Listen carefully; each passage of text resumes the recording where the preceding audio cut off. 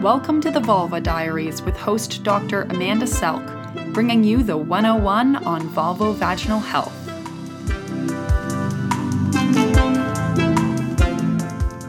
So today we're going to talk to Dr. Andrew Goldstein, who is the director of the Center for Vulvovaginal Disorders in both New York and Washington, about his new randomized controlled trial about laser and lichen sclerosus. Hi, Dr. Goldstein. Hi, thanks for having me. Oh, I'm so happy you were able to do this. So why don't you tell us a little bit about this trial you just did? Sure. Well, first of all, the reason we did this trial is that, I think unfortunately there are a lot of physicians out there who adopt new technologies for the treatment of diseases, specifically lichen sclerosus in particular, without really evidence backing their use. And a lot of times they'll use anecdotal evidence, such as a patient felt better or they thought the patient looked better, but they don't really use good scientific rigor to study these new techniques or new treatments to see if it actually really does treat the disease. And it's really important for lichen sclerosus, as you're certainly aware, because not only does lichen sclerosus cause symptoms such as itching, burning, but lichen sclerosus can cause architectural changes, scarring, as well as there's approximately 5 to 7% chance of turning into cancer.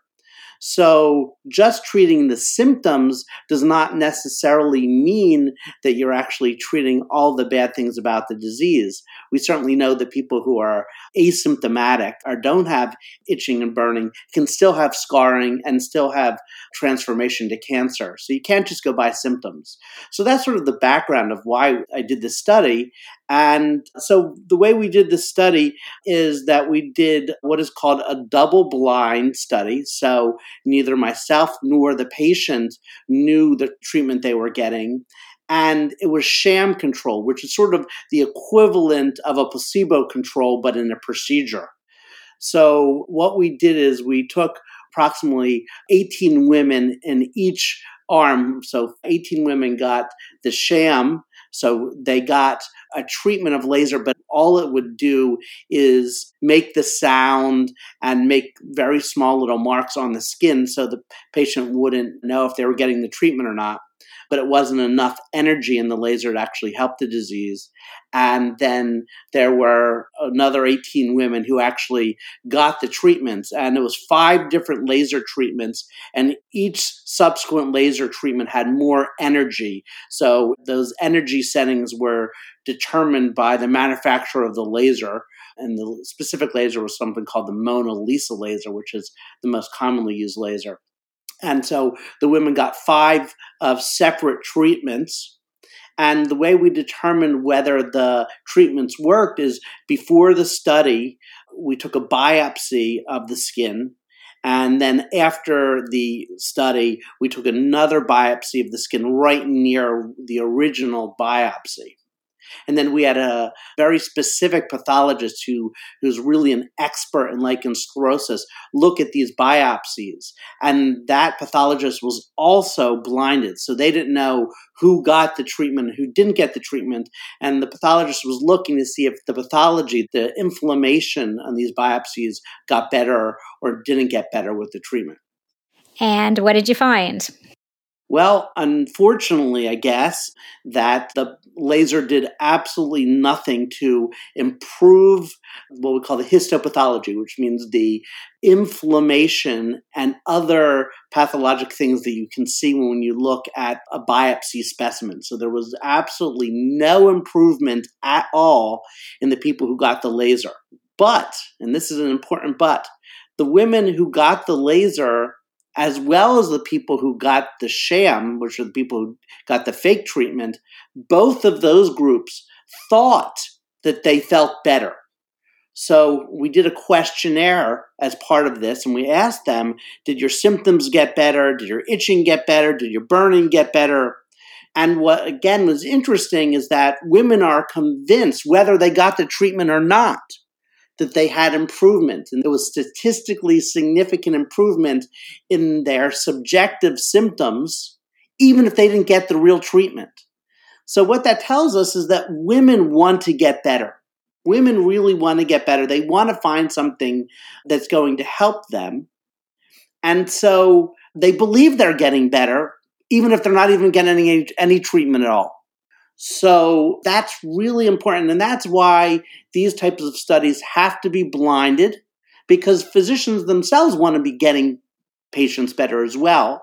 So they also have a bias that they think the treatment's working. So that's why the person giving the treatment has to be blinded, and that's why the patient has to be blinded. And that's why a double-blind sham-controlled trial is the gold standard trial for this type of study. So the inflammation didn't get better. All the patients in both groups basically felt improvement even when they didn't get real treatment. And what about the clinician side? The clinician side did not find any significant improvement on either side. So it was myself and other evaluators, and we did not find any significant benefit either in the treatment group or in the sham side as well. So, but again, we were trying really hard, but we didn't know whether the people were getting the treatment or the sham treatment, because the machine sounded the same. As the laser hit the skin, it makes a little bit of smoke.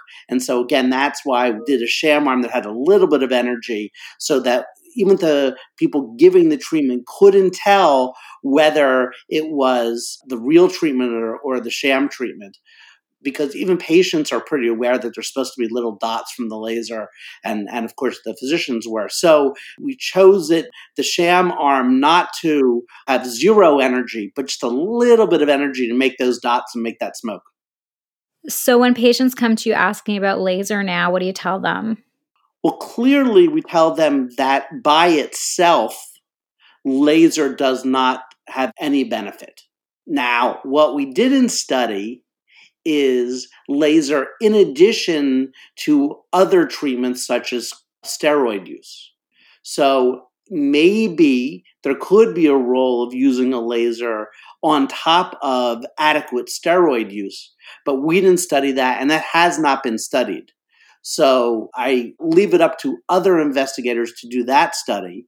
But right now, there's absolutely no place for laser by itself, clearly, and we have no evidence that there's a place for laser in conjunction with steroids.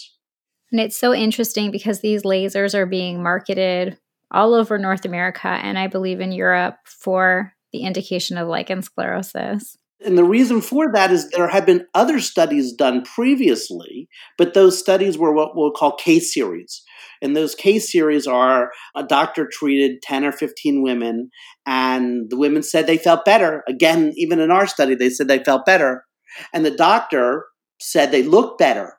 But there was no objective evidence, meaning there was no blinding. So there's a lot of bias in this because, again, there's the patient bias because that's the placebo effect because they want to feel they're getting better. That's number one. In addition, there's something called a sunk cost bias. Most places, patients are actually paying for these treatments out of pocket, and it can be hundreds, if not thousands of dollars. So if you spend that type of money, you want to think that you made the right decision and that you got benefit. So you convince yourself that you made the right decision and you got benefit. Now, as far as on the provider side, the physician side, well, again, they want to be benefiting their patients. I don't think there are that many physicians out there trying to just bilk their patients, and they're not trying to sell snake oil. They really think they're helping their patients, but they're also getting money for these treatments. So there's lots of bias in all of those other studies. And this is, again, the only study that has been completely sham controlled, meaning that neither the provider nor the patient knew what was going on. So that's number one. And that used the pathology as the primary endpoint. And you can't fake pathology. Again, symptoms may change and a physician may say, oh, it looks better, but you can fake improvement in pathology. And that's why this is actually not a double-blind study, but it was actually a triple-blind study. I think it's great that you took the time to do a study like this, even though it's disappointing to patients who are hoping for something new. It's nice that someone spent the time and effort to get good data to show them that in this case didn't work? Well, as we spoke about earlier before we started recording, I sort of feel like I'm a bit of a myth buster. Every couple of years, there's a new treatment. And again, these treatments get put out there by physicians and other providers without really, again, excellent evidence because they think it's going to work, or maybe they think they've seen it work a couple times before. Before there was stem cell treatment. So I did a study using fetal fibroblasts, which are fetal stem cells, to see if that worked, and it didn't. Again, using the same type of rigorous methodology that we used in this study. Then there was something called platelet-rich plasma. Again, something that people were flying to Italy and California for. And again, using that same rigorous methodology, again, there was no benefit. There was a class of medications that were anti-inflammatory that were not steroids called the calcineurin inhibitors. And we did the same type of study. And there was some benefit, but certainly not as good as the ultra-potent steroids.